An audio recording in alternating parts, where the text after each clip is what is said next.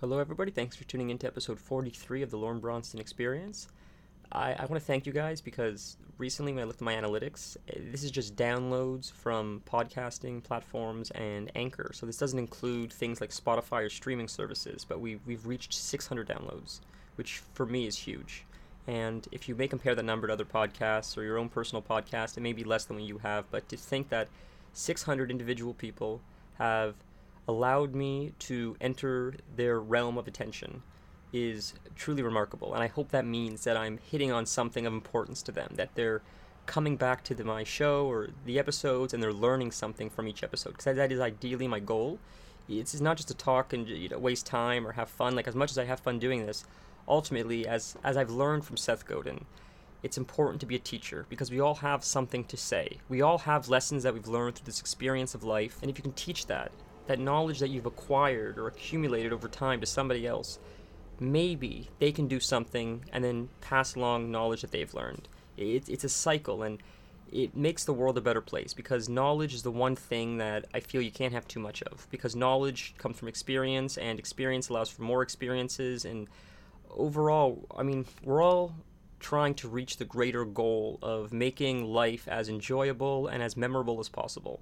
And a big portion of that is being social, and this podcast is that. It's a social experiment in a sense of I create episodes, you let me know what you think based on the comments, based on the feedback, just based on how many people check out the episode, and I create more episodes. And over time there's this conversation happening that could only happen in an experience like a podcast or YouTube videos or something where the creator and the users are so closely knit together.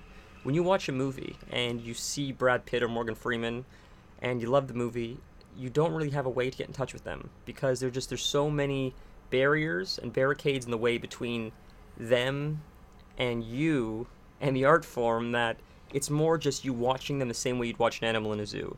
But what makes these platforms of social media and Anchor and podcasting so incredible, at least to me, is that there's nothing really between us. So if you want to suggest something, or you'd like to give me a recommendation, or I'd like to tell you guys something, it's just like pretty much a conversation, and that to me is incredible. So I guess I'm just expressing my gratitude for you guys checking out the episodes, and to this day I'm still perplexed that anybody cares enough to give me their attention, but I'm grateful.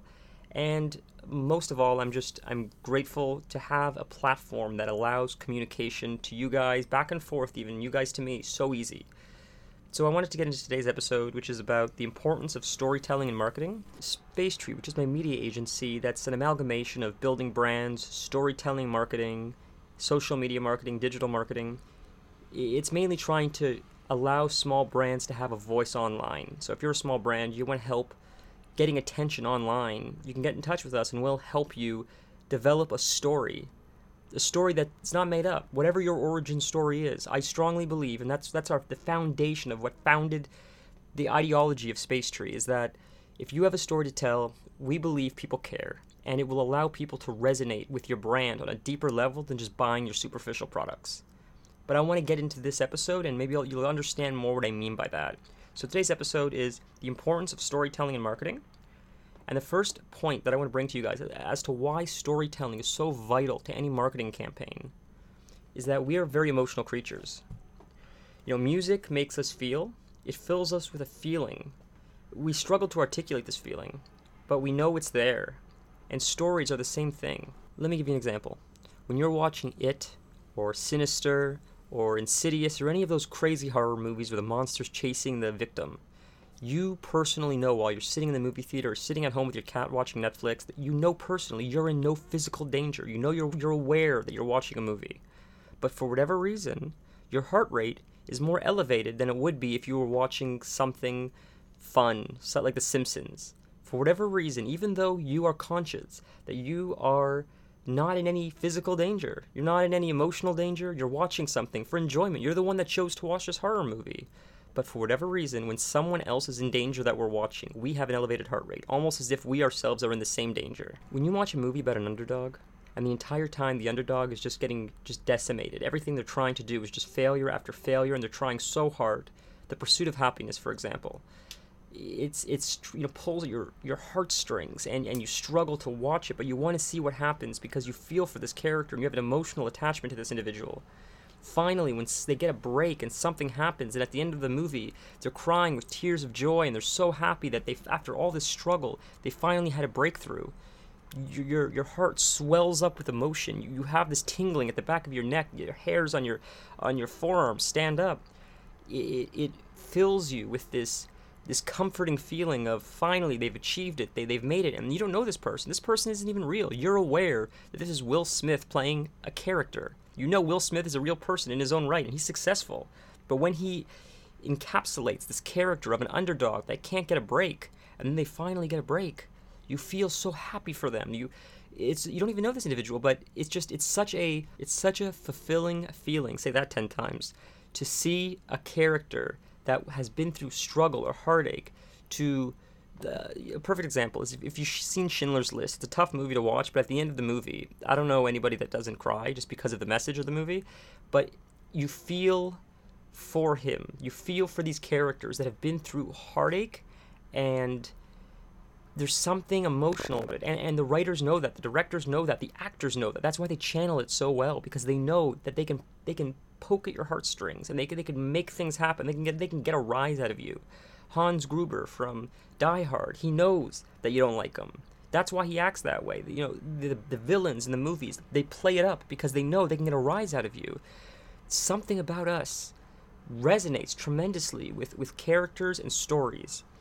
It's really an incredible thing when you stop to think about it. Stories are an empowering thing. They hijack the pleasure centers of the brain.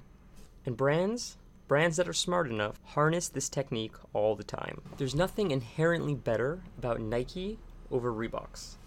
But for whatever reason, when you slip on those pairs of Nike, you run a lot better, you run a lot faster. When you're wearing your Jordans, you play basketball a lot better, you write better in a Moleskine journal, and coffee tastes better in a Starbucks cup. Music sounds better in AirPods, and you can donate to charity anytime you want. But you feel better about it when you buy Tom's shoes. I know what you're thinking. All these brands are named brands. They're worth hundreds of millions of dollars. They're corporations. How do I move people with my small business?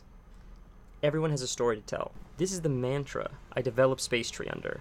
I know that it doesn't matter what business it is, whether you create dental floss, bricklaying, concrete, you sell sand or soil. There's some gem, a gem that resonates with people, something about your origin, and I promise everybody has it. Now, I know you're still thinking, I don't know how to come up with a story. I'm confused. I don't think people really care about my bricklaying business, and I don't think I can create a story. I want you to ask yourself this. How did you start? You see, the origin of your business is the hero's journey. You are Dorothy, and your business is Oz.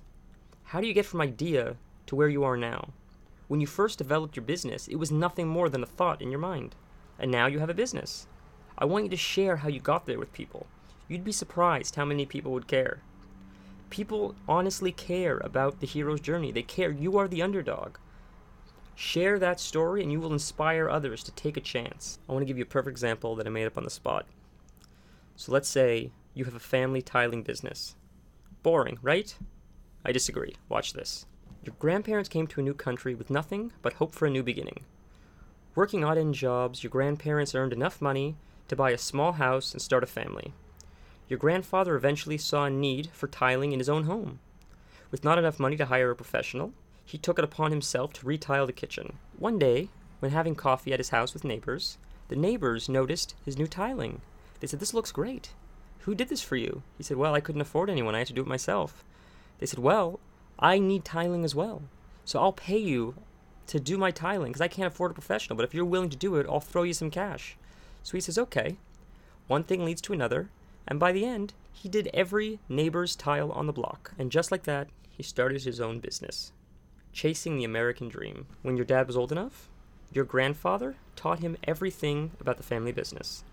On his 18th birthday, your dad was presented with a truck, and the company's name added the word "and son." When he started his own family, he taught you everything he knew. And after 3 generations, you have never forgotten the passion and dedication your grandfather led with. Do you see how powerful of a story that is? I'm talking about doing kitchen tiling, But rather than just talking about we use a certain kind of grout and we like to use this high quality tile, we're talking about the American dream. We're talking about coming from nothing and trying to build something, starting a family run business, a business with proper ethics and never losing sight of why you first started it to begin with. That's what I mean by storytelling marketing. And if something as quote unquote boring as tiling can convey someone to become filled with hope, anything can. Any product, any service, anything. Because storytelling is what carries anything. I want to thank you guys so much for listening. I really hope if there's one takeaway you got from this podcast, it's that storytelling is king. Storytelling is always king, and it doesn't matter what your product is. If you align it with a proper story, you'll never have trouble making sales. You'll never have trouble resonating with people on a much deeper level than just buying your product. I want to thank you guys once again. And if you guys don't mind, I would love for you guys to rate me on iTunes, leave a comment, let me know what you think of the show, reach out to me at lbrainstein, visit my website at spacetree.ca, and until next time, I hope you're all well, and remember to lead with the story.